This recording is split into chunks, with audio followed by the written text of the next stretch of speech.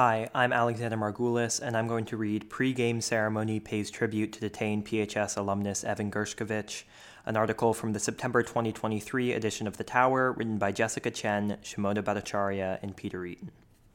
As the PHS boys varsity soccer team warmed up for their game on September 26th, the regular blue jerseys of the team were nowhere to be found. Instead, #IStandWithEvan was plastered in bold letters across their white t-shirts. This was one of many tributes to Evan Gershkovich, class of 2010, the imprisoned Wall Street Journal reporter and former PHS soccer captain, that took place during a pre-game ceremony where former PHS coach Wayne Sutcliffe, Wall Street Journal financial enterprise editor Ken Brown, and former teammates of Evan all made speeches to spread awareness about his ongoing detention. The ceremony began with lead event organizer Brown speaking about the efforts the Wall Street Journal is taking to raise awareness about Gershkovich's situation. We, the Wall Street journalists, have hired lawyers in Russia and have been working with the Biden administration, who's trying to negotiate to get him out, said Brown. We've also done a lot to try to spread the word about the situation so that people know what is happening and that he's being unjustly held. He's not a spy. He was doing his job. Journalism is not a crime.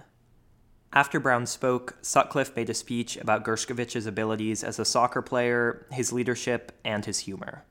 The ceremony culminated with former teammates Max Reed, class of 2010, and Thatcher Foster, class of 2010, speaking about their relationships with Gershkovich, both as a friend and a teammate.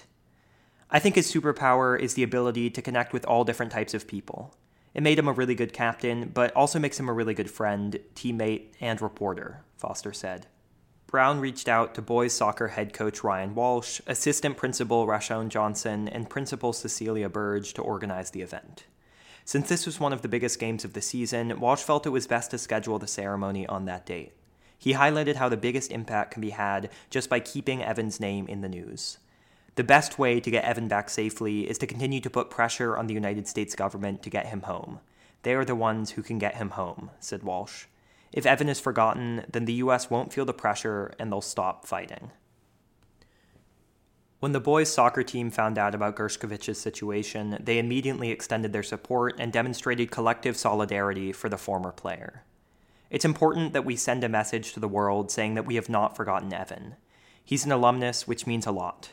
This program has been built on a tradition of creating strong teams and strong brotherhood, said PHS varsity soccer player James Reynolds, class of 2024. Even with constant press coverage, Gershkovich's freedom in the near future is still far from being guaranteed. However, Caitlin Ostroff, a reporter at the Wall Street Journal who worked closely with Gershkovich in the Journal's London office, still believes that there are reasons to be optimistic. I'm honestly mostly hopeful based on the people we meet at random, who ask me about my Free Evan button.